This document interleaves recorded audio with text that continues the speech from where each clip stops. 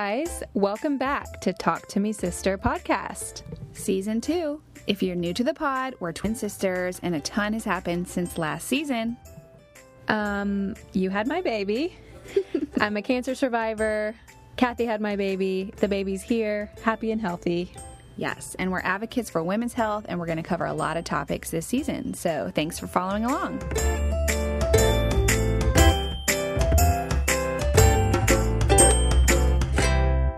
So you guys, we're really excited that Kelly Thompson is here talking about healthy sleep habits for our kids. Kelly is a certified pediatric sleep consultant, mom of 3, and a former elementary school teacher.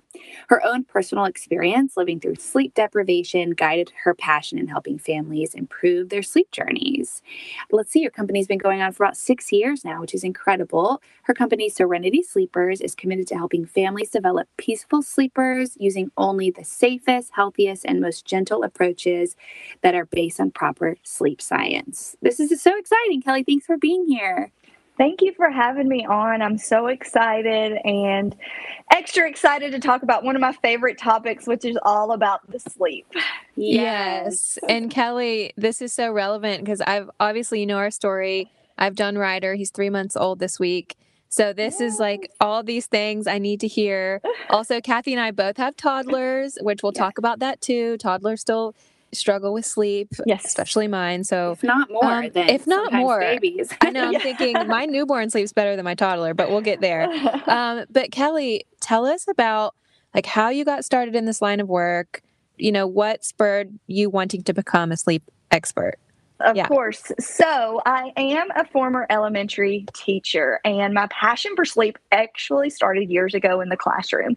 And I taught 5th grade mainly, and I really would see that there was a lot of issues around children having sleep deprivation and how it affected their entire life, from their school day to their emotions to how they were completing schoolwork. And it always came around to one of the topics of why was their sleep. So I really wanted to dive in and learn more and see how I could help children really, you know, avoid a lot of these issues with sleep if we could. And while I was teaching, in my last year teaching, I became pregnant with my son, Easton, who is now 10. And I really love that name.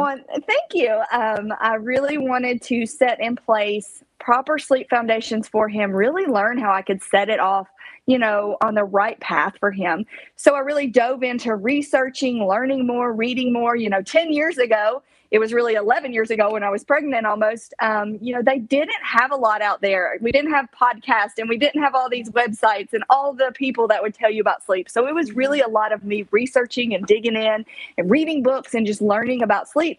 And from there, I really became the go-to with friends and family on how to help their little ones sleep, how to set in place proper sleep foundation. And fast forward a little bit to my second child, who is now 6. Her name is Ellis. And Ellis came into this world with a lot of health issues. And with those health issues brought along sleep issues. And while I was certified right before she was born, and I started my business right when she was born, I was doing this and helping families, but at the same time, I was going through a lot of sleep struggles with her health issues. So it just gave me that added drive that I wanted to help more families, especially those families that might have more complicated situations, or we might be dealing with more health issues going on as well, and how I could help them, you know, set in place healthy sleep foundations for their own children. That's That's amazing. That's so interesting. You were seeing, you were teaching 5th graders. Yes. So it's like, you know, you always think healthy sleep habits, you're thinking newborn, but it's really all the way up. Yeah. Yeah, I do feel like in the past 10 years, like you said, sleep in terms of like it being included as like a part of your health has gotten more attention. Like, you know, now even as a dietitian, we talk about like, you can't lose weight if you're not sleeping. You can't have good mental health if you're not sleeping. You know, your hormones are out of whack if you're not sleeping. And these are all like adult issues. Yeah. And that's what this is one of the most important things we are going to have in our life. And without proper and healthy sleep, so many other areas of our life are affected. So it's one of the top most important things we need. And as a society, it's a lot of times at the bottom of our list. We need to make it a top priority and move it up that list, because when we are getting better sleep, so many other things in our life go into place so much easier. And we just see a lot of positive results from it when we are getting healthy sleep. And that starts from our newborn babies all the way to us as adults, and how we can, get better sleep happening. Well, Sarah and I just talked about this a little bit in the postpartum episode that we released this week. I felt in my postpartum journey that I healed so much faster. My mental health was more in control than any other postpartum journey, because I came home and slept. But it's such a hard thing to do when you have a newborn and you're also trying to heal. You're also trying to get into a new routine. So it does, I think for moms, it starts with baby having a good sleep habit, because if baby's not sleeping, mom's not sleeping. So that brings us to our first question. You talk kind of online and in your courses about solid sleep foundation. Can you tell us what that is? And I think there's top 3 or something like that. We would love to know how to get started with those foundational ideas. Yes. So I'm very, very, you're going to hear me talk a lot about solid sleep foundations and how we can implement that sleep foundation. And it's all about the building block. If we are missing pieces, then we're not going to be able to have the best sleep that we can. And starting with that, my top number 1 is our sleep environment. Setting up the proper sleep environment for your baby and your child is very important. And it's going to look a little different, from a newborn baby versus a toddler. Their sleep environment might be set up a little differently, but we really want to make sure we're incorporating healthy sleep environments from, the right temperatures in the room, the right sleep sack or the right swaddle, making sure they have adequate noise machines and sound machines. And I know a lot of people are kind of hesitant on the noise machines, but we have to think about in 2021, where we're at right now, there's a lot of distractions outside. There's a lot of technology. There's a lot of things that can interrupt our sleeping patterns. So if we can make a better sleep environment, we want to do that. And those are really important things we implement in the sleep environment, along with, proper blackout curtains and shades, especially for little ones who are taking naps. It's hard to nap in a room that's super bright. So we want to make sure we have those implemented in our sleep environment. The next thing I talk about is proper sleep education. And that's just being educated on what is going to be best for your baby or your child at that age that they're at right now. Sleep education is going to also look a little different for each age. We need to, look at how old is your baby? What are some of the biggest things we need to work on at this age? What are some of the proper education? If we have a baby that's being swaddled, are we swaddling correctly? Do we have the right swaddle? Do we make sure that if they are in a swaddle or a sleep sack, that they're not overheating or getting too warm, making sure that, again, going back to that proper room temperature. Sleep education is very, very important. And unfortunately, when you're in the hospital, they don't give you that manual that says, here's all the important things you need to remember about sleep education. And this is how you're going to set up, a proper education for sleep. And this is how you're going to have a proper sleep environment. And all of those things are missing. So a lot of times we need to reach out to someone such as myself that we can be educated on, hey, what's going to be best for my baby, especially setting it up from the newborn stage, how we can get better sleep going in the right direction. I love that. I have a question, specifically blackout curtains. Yes. Okay, so this is I think this probably relates to any of these things, like the swaddle and the sound machine. And so we love, all of us have sound machines. I feel like you can get used to those. So my kids are pretty flexible sleepers. They'll sleep in the car and they'll sleep if we're in a hotel room without all of these things. Mm-hmm. I think because we have some of those, but they don't rely on them. But I have some friends, even my nieces are really, they can't sleep in a car. They can't sleep anything unless they have their blackout curtains, their sound machine, their cozy beds. They're just creatures of comfort maybe. Mm-hmm. But they're difficult, I think, in terms of flexibility because of that, Yeah, and that honestly goes back to every child is different. So my first child, Easton, he was always a fabulous sleeper. He could sleep on the go. He could sleep in a hotel room. He could sleep anywhere and not affect his sleep. And we could get home and he'd go right back to where he was, never an issue. My second child, my daughter, she was complete opposite. We had to have everything specific. It needed to be what it needed for her. And then my third child was kind of in the middle. Like sometimes she'd be a little iffy, but sometimes we go on vacation, she'd be great. So I think it always goes back to every child. And again, it's just setting up that environment for what's going to fit their needs the best. And we always would love for all our children to be flexible. That would be great. And be able to just, hey, sleep here or there, or sleep in your, we get home and you sleep great.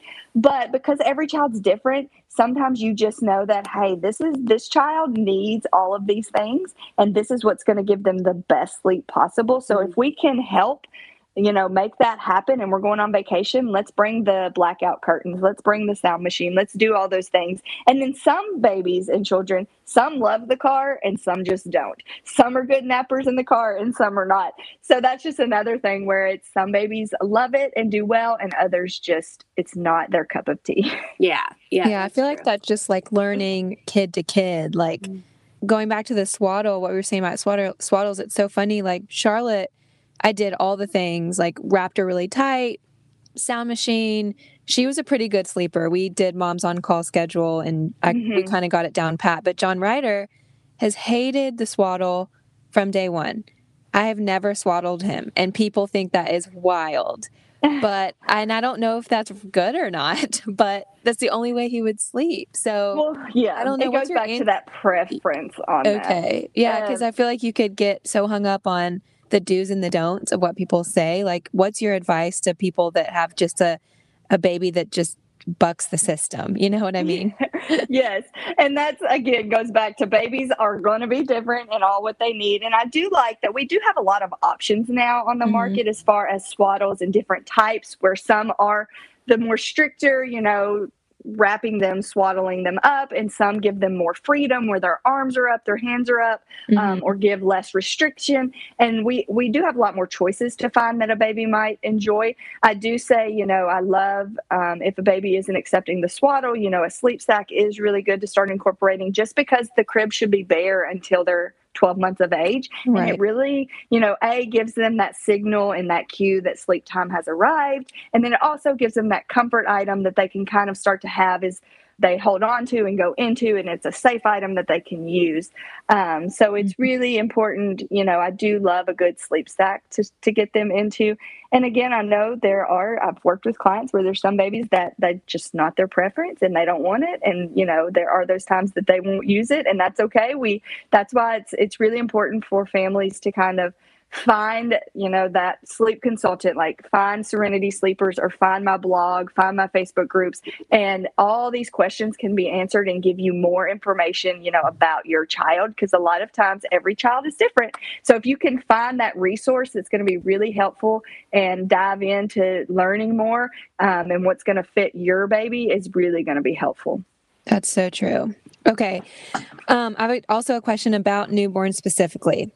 Yes. So we talked a little bit about what helps as far as like the room environment, like the sound machine and the blackout curtains and the sleep sack and all those things that signal bedtime.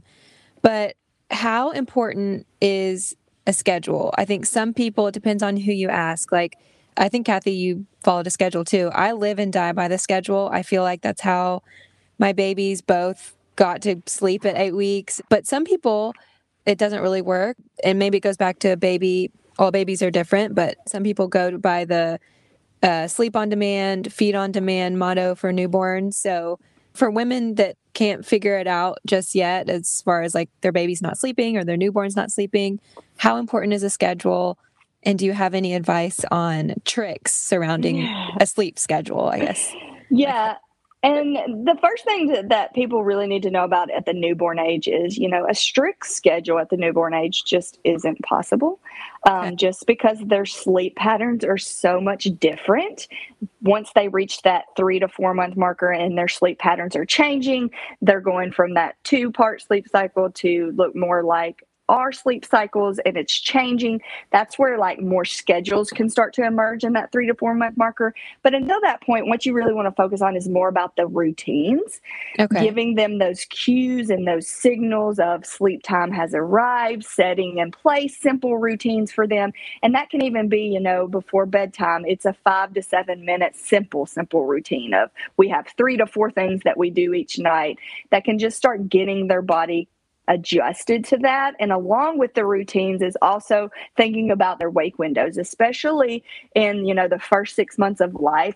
Wake windows are really important to watch. So you kind of just get timings down of like, hey, I have a 2-month-old that really likes to be awake about an hour and 20 minutes. So I know within an hour and 20 minutes, I need to start getting them ready for some sleep, another nap in the day. Watching those routines can be really helpful and beneficial. And for those that even once your baby gets to that 3-4 month mark where schedules can emerge, you've started to implement some routines for them. And that can help you not feel like you are on such a strict schedule, but you are still having some consistency in there. They are knowing when sleep time is arriving, to watch their wake windows. And you can start to see just by doing those things, once they hit that 3-4 month marker, you can start to see them naturally have some scheduling kind of start to emerge at that point too. I think that that's good to hear because I think a lot of moms, including myself, when I have a, 5-week-old baby, sticking to a schedule can be stressful because it's good to hear you say that, like they're really just not ready for like a strict schedule yet. But then I've also heard controversy later as they get older. I was going to ask you about like wake time. I've heard controversy where it's like, okay, well, make sure the baby doesn't sleep this long during the day so he can sleep at night. But then with my babies, I'm like, well, goodness, if I'm trying to keep them awake for some reason, they're more fussy and they're more tired and they're more agitated. That's what I was going to ask about. Ruthie used to be like that. She would get overtired if we did too much during her wake window. And then it was like hard to go to bed. Yeah, but there's controversy out there that I actually have a friend of a friend who's out of town, and her method, I think she had a sleep consultant, I don't know, that said like try to keep the baby up during the day so it could sleep at night. And I'm like, we can debunk some things, okay? So we're not going to name any names. Yes, answer Kathy's question too, because I feel like we've been talking about that recently. Is like, what's the right answer there? Right, and that's a lot of people have that mentality or that thinking, if I keep them up in the day or I don't give them enough day sleep, then they're going to sleep better at night because they've got so much sleep that they need to get in. Right. And actually, it's quite opposite because as our babies and us, as the day goes on, our cortisol levels rise, which is our stress hormones. When our stress hormones are rising, we can't have our natural melatonin set in place in the evening. And so we start to get overtired. And by overtired, they can be hard to fall asleep, hard to settle. They can fall asleep and wake shortly after. They can have very short spurts of sleep during the night. And all of that kind of plays a factor into it and why it's so important that we do watch their wake windows. Or if your baby is at an age, say 6, 8 months or above, where they are more on a scheduled timing of naps, it's important we get those in place because if not, then our sleep totals are low for the day and we go into what I call sleep debt. And when we have sleep debt in the day, it's going to cause rocky sleep overnight for most babies and children because we didn't get enough proper sleep in place during the day. And then we set up for a hard bedtime or hard overnight sleep. It's about balancing it. So yes, you've got to make sure that you're watching the wake windows correctly or scheduling their nap times correct if they're at that age, and balancing how much total day sleep they need along with how much overnight sleep they're going to need to make sure we are in the sweet spot, as I call it, on timings and how much sleep we are getting so that just helps your baby, have adequate total sleep. That's great. Do you guys put out recommended schedules for like the first 12 months?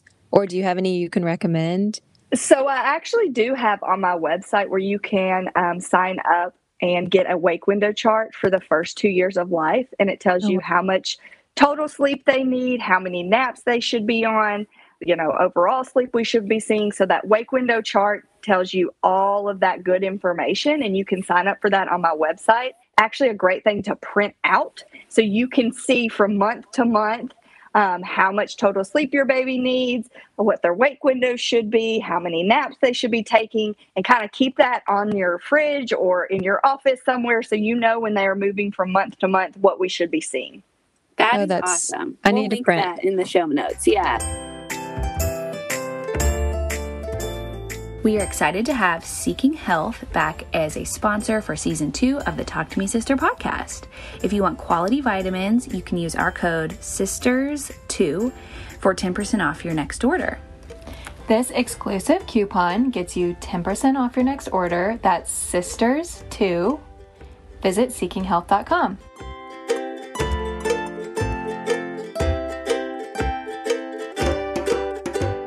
Yes. I feel like that has a lot to do to, like, even just kids. Like, I have a 4-year-old and a 7-year-old, and it's like some people will be like, oh, just keep them up and they'll sleep better. It's like, no.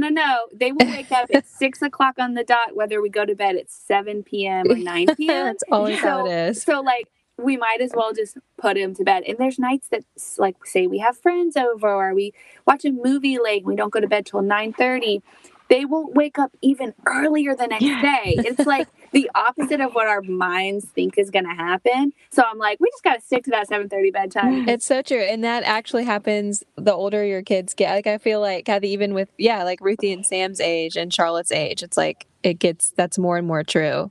I'm like, maybe they'll sleep in. And they get older. And the second you say maybe they'll sleep in, you've jinxed yourself. They will not. They will not. and that's why I call it the nap sweet spots and the bedtime sweet spot, because if we don't hit that sweet spot, then they have missed that window for proper and good sleep where they can get into that good, deeper sleep. And we've missed that. And then their body can go into overdrive. And we can have restless sleep, or we wake early in the morning. And, that's why it's really important that we kind of watch those timings, and we know our children best, and we know when they need to go to bed. And a fun fact is my son is in sports now, and there's times that he has later games, and we try and keep those to a minimum. But when he does that, I actually either I don't go to the games, or I get a sitter for the sitter to come with my girls who still need to be in the bed around 7:30. And I have a sitter come over because I do not sacrifice their sleep needs, because I know if I do, it's going to be a rough night, and then we're going to have a rough day the next day. And then I told you my daughter has health issues, and when her sleep totals are not a good spot, we are sacrificing her health issues. Yeah. So that is something that we always plan for, and just know that if he has something going on later, then they need to be out, then we either one of us stays home or we get a sitter, and just know that that's going to be best for them. Okay, quick question. What are your ages of your girls that go to bed at 7? They are 4 and 6. 4 and 6. So, okay. Before Kathy has one more question about newborns, but that was my question about toddler bedtime. I always think that Charlotte, we put her to bed too late. I think we do. Sarah does. Tell her, Kelly. She goes to bed at 8. No, she sleeps good.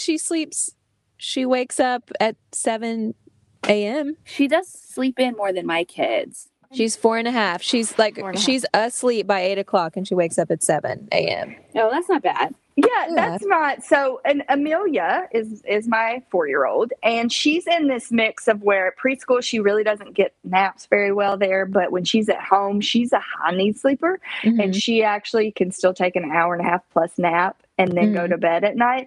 But we're in this funky stage where she's kind of ridding the nap, or she's not getting the nap at preschool. And when she doesn't nap, she just needs to be in bed by 7 or 7:15 at the latest. Anytime she goes to bed after that, I can assure she's either going to wake up earlier or at the same time. So I would rather put her to bed at early 7:15 and know that she will wake sometimes at 6:30, sometimes at 7:30, but know that she's getting all of that total sleep. And 11 hours, if yours goes to bed at 8 and she wakes at 7, that's 11 total hours, and that might be her sweet spot on that. I would watch going, not pushing it any further than that. Past 8. We could be missing out on restorative sleep that is good for her. Okay. But 11 total hours of sleep is normal in a 24-hour period at this age. I know I haven't adjusted it yet because she sleeps so good. Like, I have to wake her up for school. But then I'm like, I hear these 7 o'clock bedtimes for like 5 and 6 year olds, and I'm like, oh, that seems so And early. if you ever want to test it, I say kind of test it with 10 to 15 minutes. So just say, hey, let's put her to bed at 7:45, 7:50, yeah, and kind of see what happens. So then it's nothing too drastic, and you can kind of get some data and feedback on how it went. Okay. Sarah, and it could, if you're missing that sleep window, like it could help bedtime, because Sarah does have a hard time with Charlotte, like staying in her she bed. does. But I did try to put her to bed. Richard tried to put her to bed at 7 one night, and she was just like playing in her room. I was like, she is wide awake. Like, I don't know how people, like, it's like, it was summer too. Like it was, like light outside. She's like, Mom, like, why am I in my bed? I'm like, everyone else puts their kids to bed at 7. You're going to bed at 7. And maybe that's where the intervals would work. Like, hey, let's just put her down 10 or 15 minutes early. Yeah. An hour. Yeah. She was like, what's happening? Why am I in bed right now? But yeah, I'll try this. I'll try 7:45. I think I would worry more if she was waking up at 4 a.m. or something, but yes. Anyway, but my question was with people with toddlers, like, what's that sweet spot bedtime? So 7 to 7:30. Anywhere between 7, some can be 8. And you have to think about it too, because some toddlers are still napping, even 4 to 5 years old. There are some children who are still napping. So say they are taking a nap, they might be closer to that 8 p.m. range on going to bed. And then you have to think about it. Sometimes it's time to remove the nap. So if you have a preschooler that is still napping and their bedtime's getting later and later and later, that's where we have to look at seeing if, do we need to reduce the nap? Do we need to pull the nap? And when you do that, you really have to think about, okay, I've pulled that nap completely. They're going to need to move bedtime up, because this is the first time in their life they're never going to have a nap place. So that's so true, because she naps at preschool almost, every day from 12:30 to 2. So I guess when Miss Lauren pulls the nap, we'll probably have to do the 7 p.m. bedtime. But and that can be very normal, since she still is on a nap, that she's going to bed at 8, especially with that kind of nap. So definitely you will see changes when that nap is removed or she's not napping anymore. Kathy, have you removed the nap? Do you remove the nap at like this age, right? Because Sam naps probably twice a week. He doesn't nap the days he goes to school. He loves sleep. He's a high needs sleep, as Kelly would say, or something. But he loves sleep. He's ready. He's falling asleep on the couch if we are not moving to bed. Oh, gotcha. Okay. So but he doesn't nap every day. Kelly, I heard you speak at an event one time we did together, and you talked about for toddlers having like a sleep box to kind of get ready for bed. I would love for you to share that. And then I do have one more infant question, but I felt like what's a sleep box? Yeah, Charlotte would like this, Sarah. Yes. So a lot of times once we hit that toddler preschool age, they're ready for more things in their routines. They like a few choices and how they can be a part of the bedtime routine. So I like to create a bedtime box. And he put in this bedtime box just things that would be helpful for them to be a part of their bedtime routine. You might have a couple books in there. You might have a low-key activity in there for them to do. It might be a simple puzzle, or it might be some coloring, or it might be those, I don't know if y'all have seen those little pop-it fidget things that kids love to have everywhere. Those are cute. Yes, just something simple that's going to make them want to look forward to bedtime. They can actually choose. You can have multiple things in the bedtime box and say, tonight we're going to choose 3 things from your bedtime box. You go choose the 3 items that you want to have a part of your bedtime routine, and you make that choice, and we're going to do that tonight. So they might pick, their book, they might pick coloring, and they might pick a puzzle or something that they want to do. And it gives them choices and makes them be excited about bedtime, and makes them feel like, hey, I'm no longer in the baby stage where you are just reading books, singing me a song, and putting me to bed. And that is like super, super helpful, I have found over the years, for little ones to have that bedtime box. And you can, change it out monthly. There's tons of ideas that you can put into the bedtime box. You just want to make sure that it's low key, low stimulation activities, no electronics. And that goes to another important part is this is for babies up to adults. A lot of times we get too much stimulation, too much electronics in the evening, and it's really hard for our brain to shut off. and it's really hard for us to settle to sleep. So I say ideally 45 minutes up to an hour before bed that we're cutting off those electronics so their brains are having a rest period, kind of get lower key activities for them to do leading up into bedtime. But it's really important that we watch how much electronics and those higher stimulation things that are happening in the evenings. Ooh, that's such good advice. Challenge. I feel like I need a bedtime box, like put my phone away. We all a book, a book and a candle and a devotional. Yeah. 100%. The last thing I'll ask about the toddler. So I'm going to try the bedtime box. I can't promise that Charlotte won't try to manipulate me and want to just play for hours with the box. But you talk about having your kids put themselves to sleep, and Richard's always like, Sarah, you're spending way too much time doing this really long routine. She needs to learn how to put herself to sleep, shut her eyes, and then that's it. So, what age is appropriate for them? Obviously, I kiss her goodnight, but when can you kind of shorten? I don't know if you feel like this, Kathy, but it can just drag out. It can drag out. And that's probably my daughter just wanting to play with me. And it's okay, I've got to get back to my newborn and we got to go to bed. But yeah, this is the age that I call them the master negotiators. They are really good at stalling and really good at negotiating. And one thing that I find really helpful at this age is to implement a timer. So you can actually have a timer they can set or just set the timer. My kids actually have the little in their kitchen, in their play areas, one of those old school little timers that you turn it.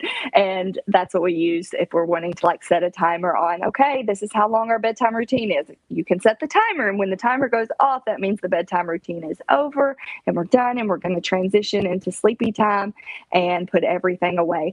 Timers help a lot at this age, and also bedtime charts. So they're able to put stickers on a chart when they've done everything. They brush their teeth, they can put a check or a sticker. They've read their story, put another sticker. It kind of keeps them on task and lets them see, because children, preschoolers, toddlers want to see what they're doing so they can actually see and visualize with the timer and with the bedtime routine chart exactly what they're doing every night. And the last step is going to be where we put everything away, lights are off, and it's time for you to go sleepy time. Sarah, I'll tell you what helped us, and mainly in the morning, because we don't have trouble with bedtime. We just have trouble with early risers, which is probably a whole nother topic, Kelly. But what has helped us is one called Teddy. Yeah. And it turns green when they are allowed to wake up. Of bed. Yeah. But he also falls asleep at a certain time. So his face looks like he's asleep, and his light turns dark blue, and they listen to him. They're like, let's play, and I'm like, oh guys, Teddy's asleep. I mean, I would let you play, but sorry. Yeah. Teddy's saying it's time for bed, and they listen to the extra. It's like listening to the alarm going off. Yeah, that's worked for a lot of my friends. I need to get one. I think they're called Hatch, right? Yes, the Hatch is a really good one. Do you endorse that, Kelly? Yes, I love the Hatch. That's one that, and the reason a lot of families like it, because it's great from newborn all the way up, to preschool age, because it's got a nightlight feature. So if you have a newborn you're trying to feed in the night, it's got a light on it. You can control it from your phone. It's also got a sound machine. The only thing about the sound machine on the Hatch, I actually tested this out. It can get really, really loud and actually be over the decibels we need it to be for safe hearing. So if you're using the sound machine, just make sure it's not super loud. Wow, that is good to know. Yeah, good to know.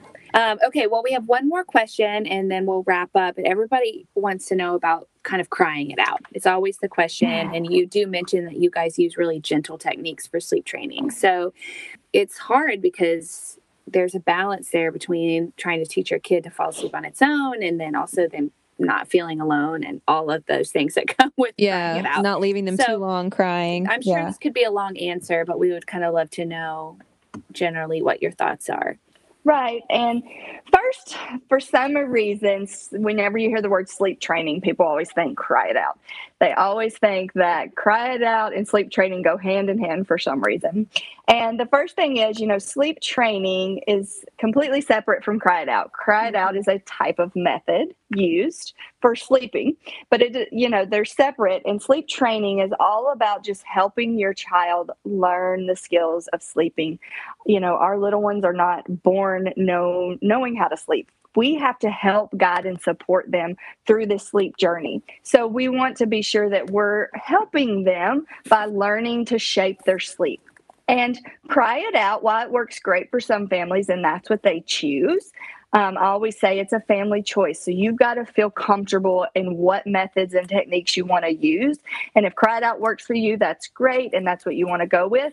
But here at Serenity Sleepers, I am all about parents guiding, helping, and supporting them throughout this journey and being able to help them through this sleep learning process, because I actually want them to have the foundations of sleep, know how to put themselves to sleep, learn how to put themselves to sleep, how to link their sleep cycles.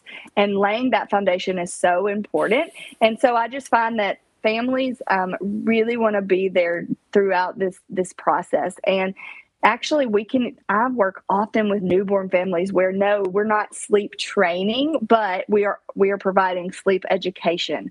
We are giving them proper sleep foundations. We are laying the stage for sleep, even from the early newborn days. So as they get older, they're able to have those building blocks of sleep. And we're able to give them, those important skills. And actually, in the first 6 months of life, there is so much we can do that you don't even need to implement Cry It Out. Mm-hmm. There's so much hands-on, parent-guided, directed methods and techniques that we use that we don't even need to incorporate those Cry It Out methods, especially when we get it early. At any age, I am all about as gentle as we want to go and as slow as parents want to go, and trying to keep the tears as minimal as possible is what we work on. Mm-hmm. And that's what we really focus on. And it's just really important that families understand that you don't have to do Cry It Out if that's not an option, that we are able to do so much more just with the parents there helping and guiding them throughout this sleep journey. Mm-hmm. That's so good. Yeah, I remember, I can still feel it to this day, my arm being numb from putting Samson in his crib, and he would cry, but I would just stand there for almost the whole nap and just pat his back. Pat. My arm, my arm, it was feeling. So I was like, well, at least he's in his crib. At least he's in his crib. And it took a long time. And then all of a sudden I was patting him for 2 minutes, and then 1 minute, and then, he didn't need me to pat him anymore. But oh man, my arm pat. I feel like what you said, Kelly, though, is hopeful, because for a lot of women that are struggling with babies that aren't sleeping and crying, because I feel like moms that don't know a lot about sleep training, and I was probably like this with Charlotte, you associate sleep training with tears and crying it out and just being horrible. So it's encouraging to know that that's not the route everyone has to take, and it can, if you start early enough, it could be a gentle and easier experience than maybe what you have in mind. So good. That's so encouraging. Definitely. Well, this has been very encouraging and enlightening. You are a wealth of knowledge. And tell listeners about your new sleep regression guide and how to connect with you further if they have, needs or support. Yes, of course. I'm so excited. We have just launched our brand new sleep regression guide. Myself and my colleague and assistant, Bailey, have poured hours and months into this guide, and it's covering all of the sleep regressions from that very first one around 4 months of age all the way up until the last one at age 3. We are bringing you individual comprehensive guides for every regression. Along with that, you get a short video from me talking you through the regressions, what we should be looking for, how their milestones and developments are impacted, how we can overcome the regressions. Also, you get quick takeaways, so you're the biggest highlights you should be looking for at each regression phase. And you can we just launched the pre-sale, which it is on sale this week. And you can go to my website, www.serenitysleepers.com, and you can grab this comprehensive guide for $19.99. And like I said, it's going to give you the sleep regression, starting with the very first one at 4 months, all the way to 3 years of age. So you will be able to use this for years to come. And we just poured ourselves into it. My colleague Bailey is a pediatric occupational therapist. So she was able to bring in the milestones, the developments, what is happening on that side. And then I was able to bring in the sleep part of it. And we were able to give you so much information and a lot of questions answered. Regression is one of the biggest things we always hear about and get questions about. So we wanted to bring something to families that everyone could afford, everyone would benefit from, and you could use it for years to come. So you can go to my website, serenitysleepers.com, find that. Plus, you can find more things on my website from blog posts. I have a great deal of blogs on my website, and you are able to also, if you are needing more one-to-one support and help from me, I have tons of options from phone calls all the way up to VIP support and help for one-to-one clients. Awesome. Yeah. Amazing. We were lucky enough to get a little sneak peek into the sleep regression guide. It's so much information. It is super thorough. Good. I didn't know. The only sleep regression I've ever heard about really is like the 4-month sleep regression. Yes. You can kind of brace for impact. But I had no idea that, honestly, they were ongoing ones. It makes you feel like less crazy when you're prepared. I know. Like I was looking at all the ages, like all like as 3 years old. Yeah, like as the kid gets, and I was like, oh my gosh, like it's amazing. Everybody should get it. Yeah, I know. I hope everybody enjoys it and can learn a great deal from it. All the feedback we've got so far has been amazing, and everyone's really already starting to watch the videos, read through the guides, feels like they have a better grasp on all these regressions that are to come or that are happening with their little ones. So we are just thankful to offer this to everyone. Amazing. Well, Kelly, thank you so much for being with us today and having this important conversation. You are so wise, and it's going to help us probably all get some better sleep. So yes, we all need better sleep, and the sleep guide is so good. Everybody needs to check it out. Kelly, thank you. Thank we'll be you. Calling you with more questions. Yes, anytime. It's my favorite topic to talk about, and I'm really glad that you had me on and just able to answer questions and share some things about sleep, and I really appreciate it. Yes, next time you're back, we can talk about mom sleep. Yes. Yeah. So we could be selfish and talk about ways we could sleep better. Yeah, that's right. So funny. Exactly. Yeah. Thank you so much, Kelly. Thank you. I really appreciate it. You too. Bye. Bye. Thank you for listening to our podcast. Also, make sure to check out our Amazon store. Thank you.